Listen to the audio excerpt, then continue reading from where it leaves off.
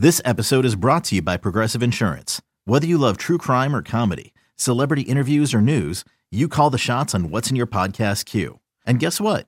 Now you can call them on your auto insurance too with the Name Your Price tool from Progressive. It works just the way it sounds. You tell Progressive how much you want to pay for car insurance, and they'll show you coverage options that fit your budget. Get your quote today at Progressive.com to join the over 28 million drivers who trust Progressive. Progressive Casualty Insurance Company and Affiliates. Price and coverage match limited by state law. Another day is here, and you're ready for it. What to wear? Check. Breakfast, lunch, and dinner? Check. Planning for what's next and how to save for it? That's where Bank of America can help. For your financial to-dos, Bank of America has experts ready to help get you closer to your goals.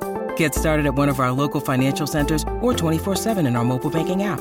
Find a location near you at bankofamerica.com/talktous. What would you like the power to do? Mobile banking requires downloading the app and is only available for select devices. Message and data rates may apply. Bank of America N.A., member FDIC. Well, that was the final call. Scott Fransky, and when we came back to Philadelphia for Game 6 and 7, I would have been recording the final call on my phone, listening on the Odyssey app, because it's something I would want to listen to. Mm-hmm. And I was not expecting to have that, like Reese.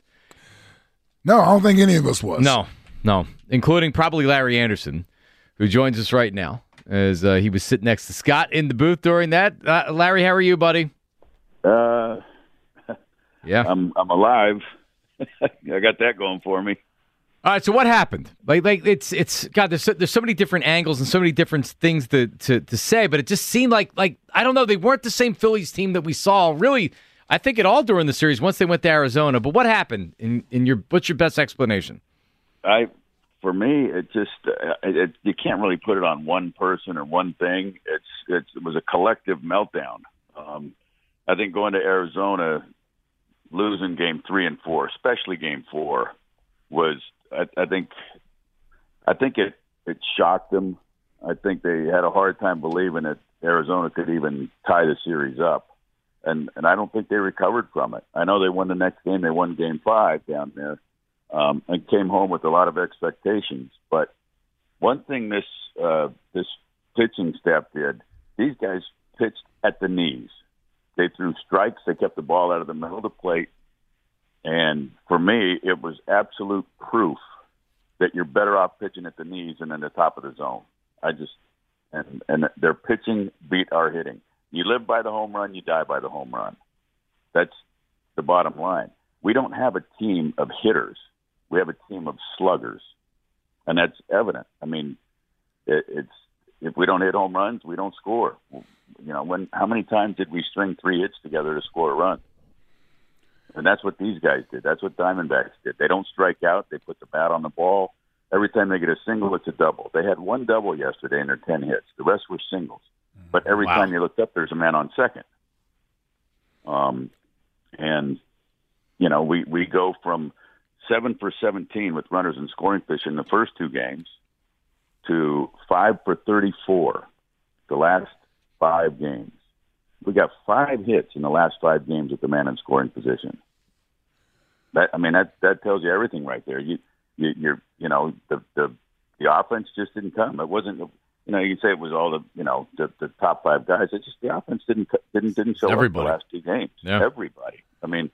But if you want to look at it, I mean, the top 3 in the order, which oftentimes carried us this year, they were 1 for 20 the last 2 games. Mm-hmm. And you're just not going to win that way. You can't. We didn't get guys on, so we couldn't utilize the steal, the speed that we have, and we got beat. They beat us. Game 4 was a gift. Maybe Game 3 too, but Game 4 was definitely a gift.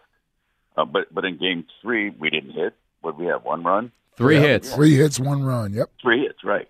And this kid, this rookie that had the 5.5 ERA, I mean, he made some adjustments. He pitched really well, fought, but he set a career high in strikeouts. The first time he faced us, where we got 2 hits off him in 5 2/3 innings, he didn't walk anybody and punched out 9. He pitched 9 1/3 or 9 2/3 innings and punched out 16. Well, I think you said they were overconfident going to Arizona. The Phillies were overconfident. I think they were. I think they got down. And then, and like Nick stood up. He said, "Hey, he goes, I sucked." But he said his hitting's a feel, and he said he just lost the feel when he got to Arizona. When you come off a great series or a great 2 games as a team, and then all of a sudden you just say, "Well, I lost it." I don't know how you lose it. I guess it's almost like you don't believe in yourself all of a sudden. You don't believe you can hit anymore. I don't know how that happened, but it did. But I mean, he stood up and just said he just wasn't good. He wasn't right. I think a lot of guys could say the same thing. It just we just didn't do what we could do. I mean, again, this team is built for home runs. It is not to me. It's not a good hitting team. If you don't have a guy, you don't have a couple guys hitting 300 or guys hitting 270 above all the way. I don't know. It just wasn't there. And then you look at Arizona. I mean, these guys are a little scrappy. Slap the ball here, slap the ball there, stealing bases. They outplayed us. I don't think there's any question about it. When I look at I know that. When you look at how the team is built, you mentioned that a couple of times. A lot of these players are under contract and they're going to be here, so it just makes me wonder, like, okay, are we ever going to be able to win if the roster or the lineup is constructed this way? I know they're not going to all of a sudden turn the roster into what the Diamondbacks do, right? Like these guys are who they are. I'm just trying to figure out, like, how do we get to this point and then get past this point? Because that's sort of what happened last year against Houston as well. We couldn't do anything if we didn't hit home runs. Yeah, I mean it's how this team's built.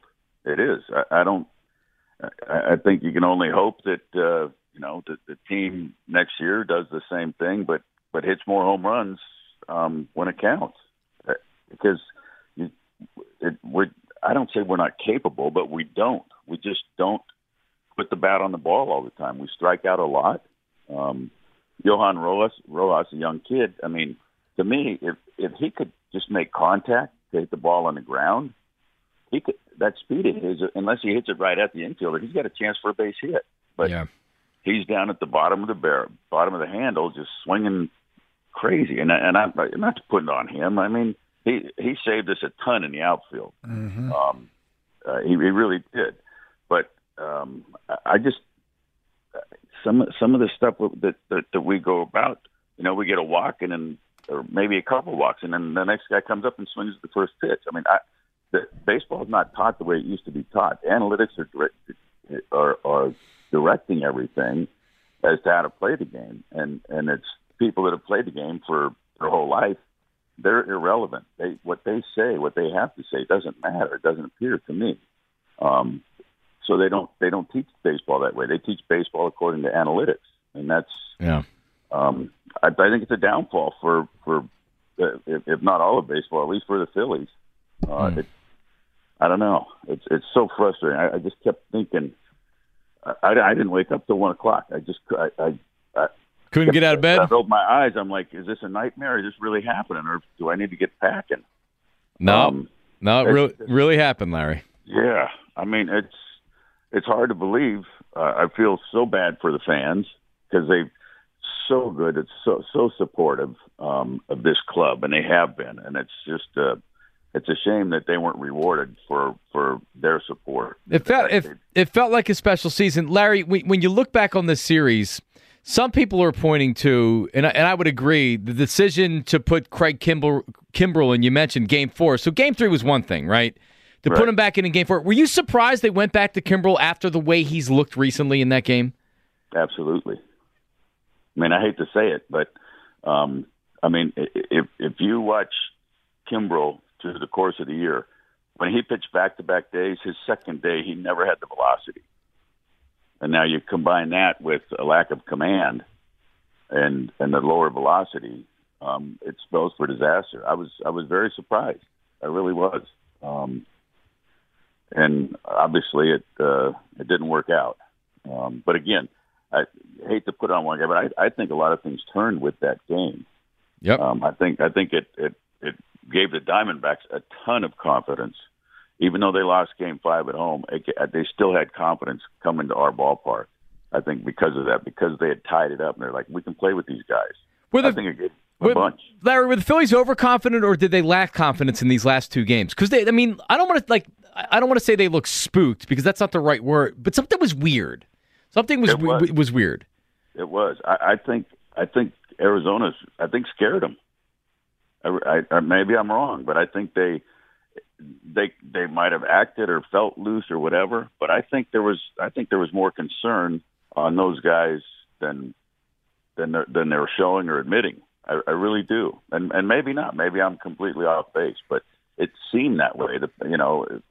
The perspective was that my sense was that, or perceived that they were a little not intimidated maybe, but a little unsure and not confident in themselves. Whereas I think the Diamondbacks were, I think, kind of like the Phils last year, getting to where they did as the last wild card, playing on house money, playing with house money. And I think the Diamondbacks certainly had it. They were loose. They came out. They got on base. They stole. They did what. Surprisingly, it might have been even worse had they played their game the first 5 games.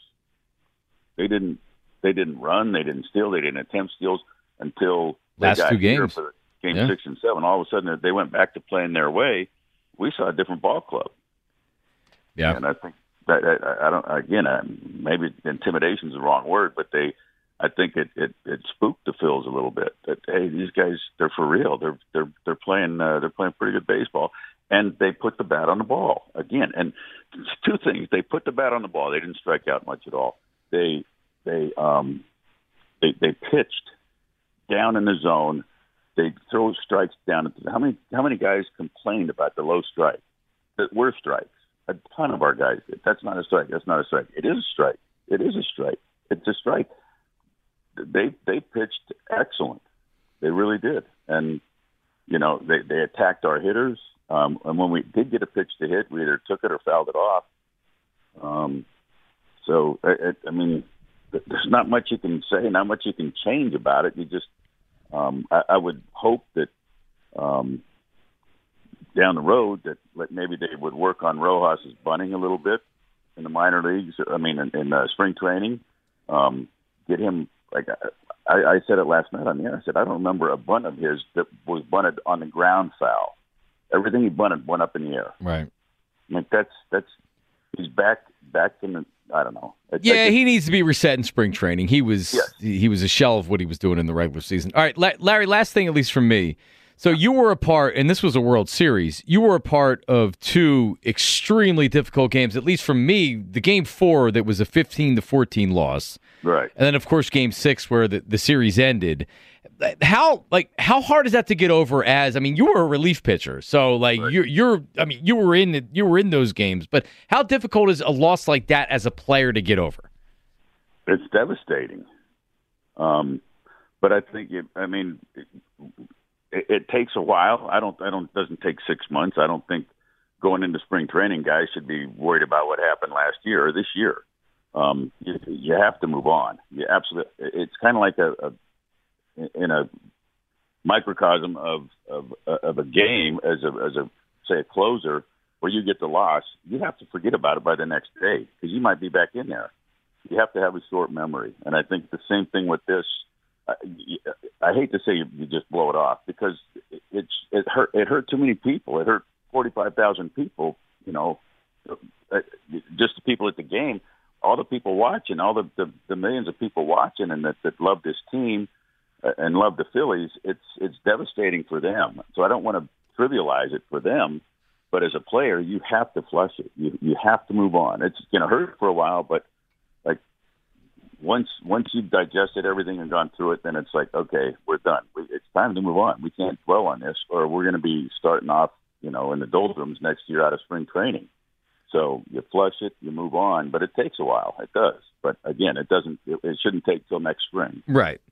But yeah, because I has mentioned this on the air, losing the NFC Championship game in 2002. When he looks back on his career, is one of those moments where he's like, "Damn, we should have got that one. I wish we would have won."